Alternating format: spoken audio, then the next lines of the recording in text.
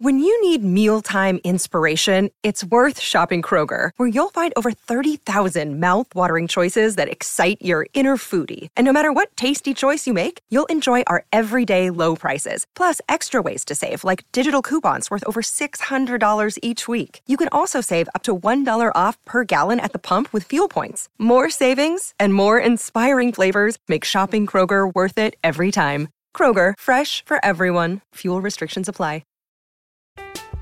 I'm Alex Rodriguez. And I'm Jason Kelly. From Bloomberg, this is The Deal. Each week, you'll hear us in conversation with business icons. This show will explore deal-making across sports, media, and entertainment. That is a harsh lesson in business. Sports is not as simple as bringing a bunch of big names together. I didn't want to do another stomp you out speech. It opened up so many more doors. The show is called The Deal. Listen to The Deal. Listen to The Deal on Spotify.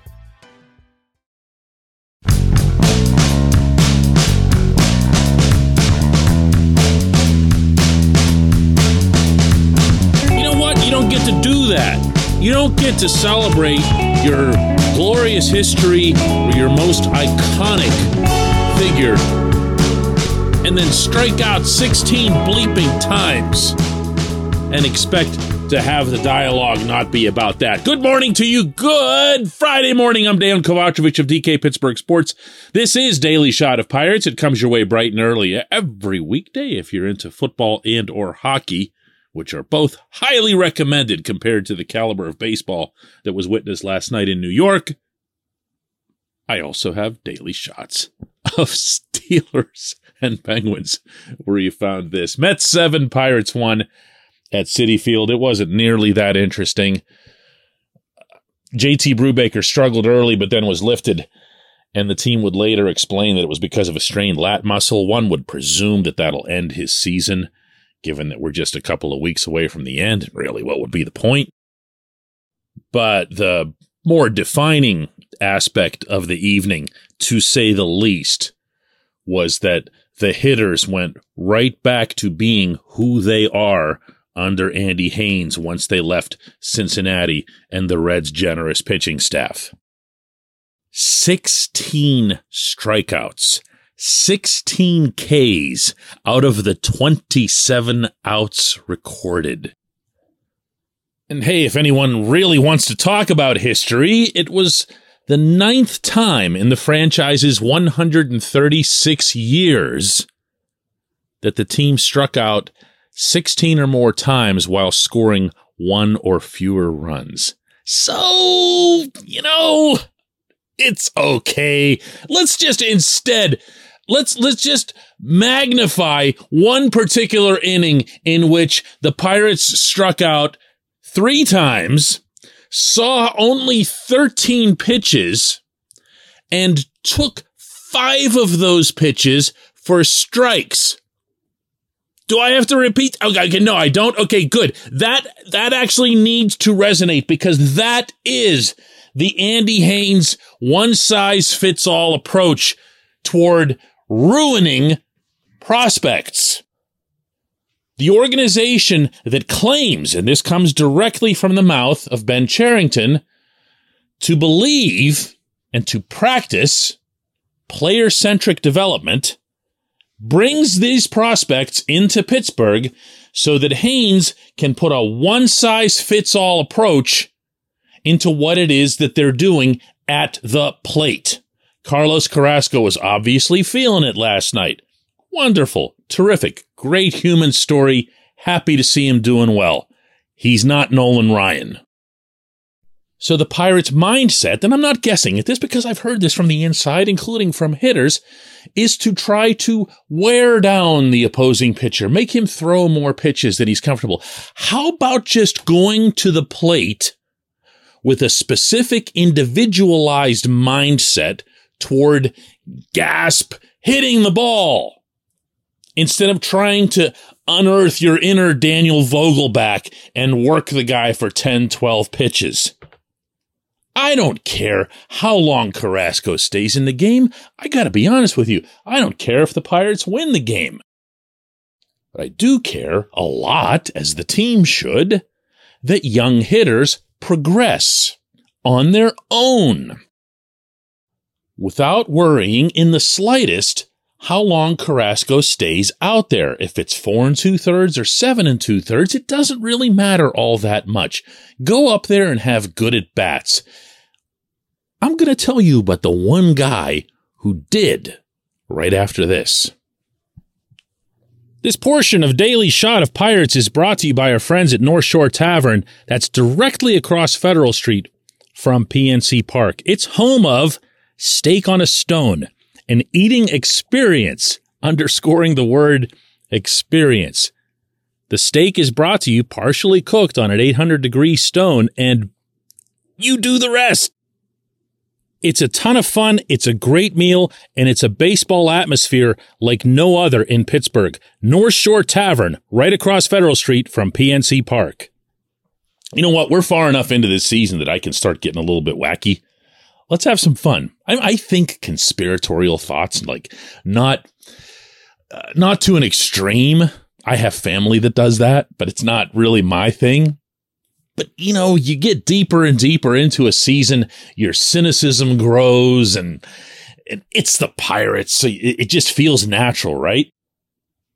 So here's Cal Mitchell, who had himself a pretty nice night at the plate, got on base 3 times, looked like he had some professional at-bats. And yeah, he took some pitches too, drew a couple of walks. But I'll be damned if he didn't look completely different than anyone else. And I'll be damned if you can't add up everything else that we've talked about related to Mitchell this week and kind of compute that this kid's made up his mind. Listen, this time when I come up from Indy and I'm hitting hot, I'm going to keep hitting hot in Pittsburgh because I'm not going to listen to anybody. I am now going to hit pause on this program and remind you that I'm completely and recklessly speculating here. But it's that time of year. That's the kind of things that I think about when I'm covering the team, when I'm watching them on the field, when I'm working the clubhouse. It's there in your mind. You very rarely share it with your listeners or readers, but it's, you know, does it sound crazy? No. Mitchell hasn't stopped hitting. He hasn't stopped having intelligent approaches.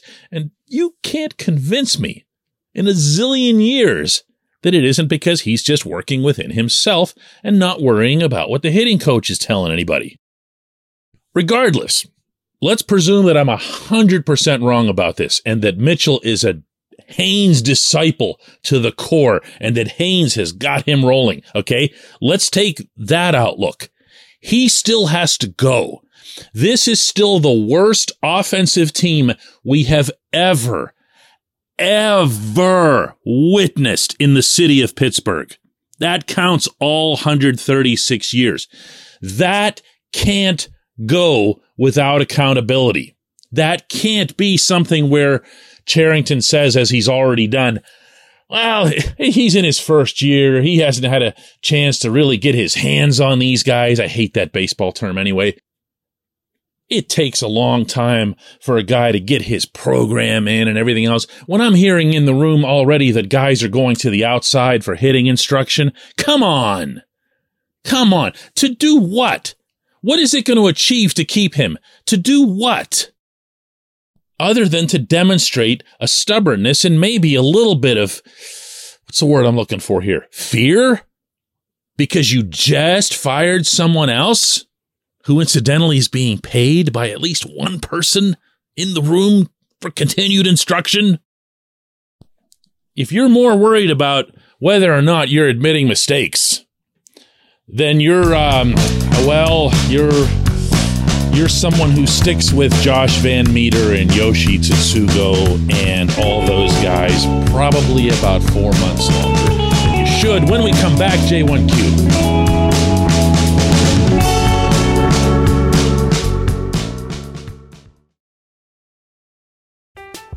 I'm Alex Rodriguez. And I'm Jason Kelly. From Bloomberg, this is The Deal. Each week, you'll hear us in conversation with business icons. This show will explore deal-making across sports, media, and entertainment. That is a harsh lesson in business. Sports is not as simple as bringing a bunch of big names together. I didn't want to do another stomp you out speech. It opened up so many more doors. The show is called The Deal. Listen to The Deal. Listen to The Deal on Spotify.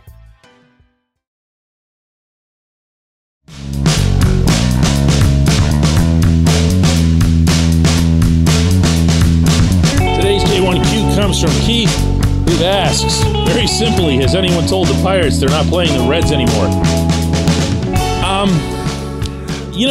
Keith, I get the point that you're making, and I appreciate it, and you're 100% right. What I'm trying to do here, if it sounds like I'm stalling for an answer to the broader issues related to this team, it's this. I said yesterday after the 4-game sweep in Cincinnati, when there were at least some people a little bit excited, especially about the younger guys and hitting the ball and everything else. And my reaction was, listen, you always tip your cap.